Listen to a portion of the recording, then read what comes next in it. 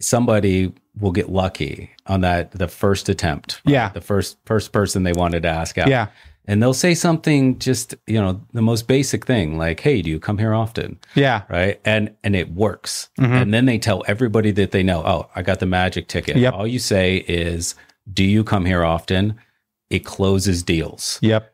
You get dates. Every single situation is different. Yep. Every homeowner has a different motivation. Yep. Every homeowner has a slightly different timeline. Every homeowner has a different level of trust or mistrust that needs to be overcome. Yeah. There is no one phrase that's going to get it done, especially if we're talking about SMS and this is your first point of contact. There is no one phrase that is going to deliver every single time. Yeah. The question is, how well can you adjust? A/B test, figure out what works, what doesn't. And again, like segment down so that you know exactly who you're talking to. You don't talk to a geographic region. You talk to a human being. Yeah. Right. So how close can you get to narrowing that down? It goes back to marketing again, right? Like marketing often comes down to demographics. The best way for you to figure out whether someone's going to buy something or not is to know who you're talking to. Like, are you talking to men 18 to 26 who are into sports, follow professional sports teams, and are, really like fantasy football? That's one voice that you're going to use, right? Are you talking to, I don't know, women over the age of 50, retired, into gardening and travel? It's a different voice, different approach, right? So marketing employs that all the time. But in real estate investment, it often gets it gets put into templates, and those templates are often far too broad. Right? What about, so let's say you're talking to a brand new flipper or wholesaler, and they're like, all right, I want to start text messaging. What list or what demographic do you normally suggest to them to start with? The first thing I tell them to do is find a good coach. Like, okay. Let's say they have the right coach. Okay. So you're expecting the coach to tell them. Right. Well, no, not necessarily. What we like to do at Launch Control is we like to work really closely with the coaches because there are really great sales conversion strategies coming from the coaches. So I want to know, how can we fuse that with SMS to create a really distinct process for those students, right? So, but let's say they don't have a coach. Okay. I'm trying to get a straight answer. If there's brand new, they're like, bro, who do I text? I want to get a deal. Yeah. Who do you suggest? Okay. In that case, I would tell them to not do what everyone else is going to do. Okay. Right? So don't go to pre-foreclosure and lien lists in the big markets.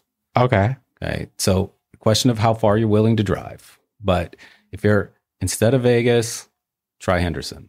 Right. Okay. So like a secondary market. Right. Try a secondary market and stay out of like the easy win pre-foreclosure kind of lists and start looking for other stories that you can tell. Right. So try something that is, I don't know, out-of-state owners. Right. Okay. Right. If it's out-of-state owners, there's a fair chance that they probably own multiple properties. Yeah. Or at least they're willing to have a conversation. Yeah. Right. They're more likely to understand off-market deals. They're more likely to be receptive to a call. Yeah. All right.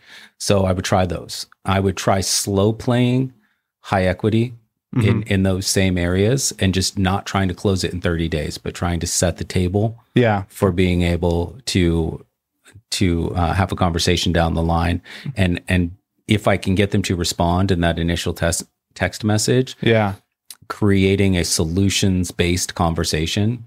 So it's not, because this is a huge mistake that people make, is we have these amazing drip automations that allow you to have these kind of solutions-based conversations where you're taking different angles and different approaches. Yeah. And people send one, every 30 days that says, hey, how about cash for your house? Want a cash offer? How about cash now? Yeah. Still got that cash. And I'm like, that didn't work the first 6 times. Yeah. It's not going to work It's now. like the date thing. Right. It's exactly like the do you want to go on a date right now? Do you want to go? How about right now? How about now? Yeah. Hey, Yeah. hey, which nobody loves. Yeah. Nobody would go for that. So, you know, if you think about it from a homeowner's perspective, Yeah. and you've got this house, you've got limited options, Yeah. and somebody's coming in and they're actually telling you about options that you have, and they're not hard selling you, Yeah. but instead they're educating you. Uh-huh. And you go, you know, 3-4 text messages in, you go, you know what, I do want to have that call. Mhm. That gets it done. Yeah. Like just hey, Yeah.